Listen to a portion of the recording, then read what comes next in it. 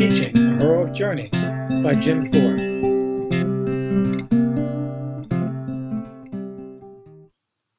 Some end notes. Let me start by thanking you for taking the time to listen to this audiobook and for maybe doing the workbook sections. I hope you find it useful.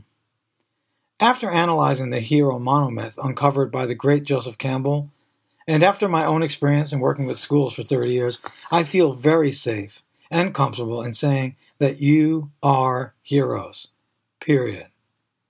You'll be forced to earn that title every day as you all progress on your journeys, but your work towards your apotheosis will be worth every lesson plan, staff meeting, curricular mandate, and frustrating experience you'll encounter along the way.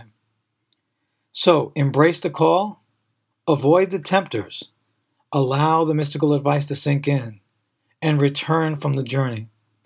But remember, if you try to explain it to your non-educator friends, they'll never get it. Hang in there, guys.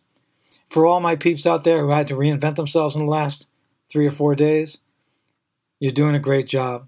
Teaching from home is no joke. For all the first responders, and as the father of an ER nurse, I just want to say there are many heroes around us, and man, you can see their capes. Hang in there, people.